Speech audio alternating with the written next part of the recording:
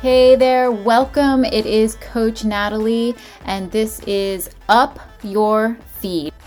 In this podcast, I share with you common questions I get from my nutrition clients, because while everyone has unique needs, the questions are usually the same. And if they are asking, you probably are too. Here we go.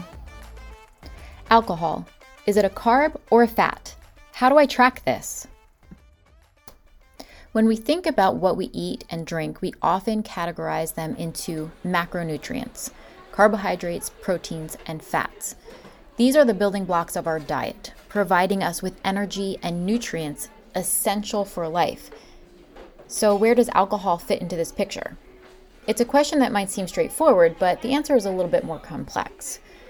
First, alcohol is not a carbohydrate, a fat, or a protein. It's actually a category of its own. Unlike the traditional macronutrients that are critical for bodily functions, alcohol is considered a non-essential substance. This means it provides calories but lacks essential nutrients like vitamins, minerals, amino acids, fatty acids. In order for something to be considered essential, an essential nutrient, the chemical, when absent for a long enough time, results in a specific change in health. And it must also be true that putting the chemical back in the diet reverses the change in health. There are 6 essential nutrients. We know the macronutrients, and those are the carbs, fats, and proteins. We need those in larger amounts. That's why they're called macro. Then there are the micronutrients, which are essential, but we don't need them in such large amounts. That's why they're called micronutrients. And those are your vitamins and minerals. Lastly, there's water, an essential nutrient that we definitely cannot live without. So that's where the 6 official nutrients come in: carbs, fats, proteins, vitamins, minerals, and water. Not only is alcohol not an essential nutrient because we do not need it to live, when you consume alcohol, your body prioritizes metabolizing it, breaking it down, treating it as a toxin that needs to be eliminated before doing any other important things. So not only is it contributing to the calories when people are talking about weight management, it also makes it a little harder to build muscle if your goal is optimizing muscle building. So it doesn't fit in any of the traditional categories we think of in terms of carbs, fats, and proteins, and the body does not need alcohol to function.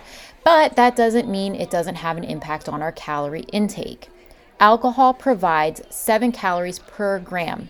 That's almost double the calories of carbohydrates and proteins, which each provide about 4 calories per gram, and just shy of the 9 calories per gram provided by fats. But here's the catch. These are what we call empty calories. They don't contribute to our nutritional needs. So how does this play out in the real world scenario? Well, alcohol is neither a carb or a fat, definitely not a protein. That doesn't mean alcohol beverages you consume don't have some carbs and fats in addition to the alcohol. Let's look at some beverages. Consider a sweet, creamy liqueur, for example. These contain not just alcohol, but added sugars and sometimes fats. The labels might show carbohydrates and fats, but the alcohol content can significantly bump up the total calories. Now, what about spirits like vodka, which many people think of as a no-carb option? Vodka has no carbs, fats, or proteins, so all of its calories come from alcohol. For a standard serving, which is about an ounce and a half, a 40% ABV vodka can provide about 96 to 100 calories, all from alcohol. This illustrates that while it is a no-carb drink, it is not a no-calorie drink. Understanding how alcohol fits into our daily dietary landscape is crucial, especially in a world where we're increasingly conscious about what we consume. It's a unique substance, not a carb, not a fat, but a significant source of calories. This is important for those trying to balance their diet, whether that's watching their weight, building muscle, managing health conditions, or simply trying to maintain a healthy lifestyle. So alcohol, while it's fun to celebrate with, it can relax us, it stands apart from our traditional understanding of macronutrients. It's a reminder that what we drink can be just as important as what we eat when it comes to maintaining a balanced diet. I'm Natalie Sabin, and this is Up Your Feed. Thanks for listening.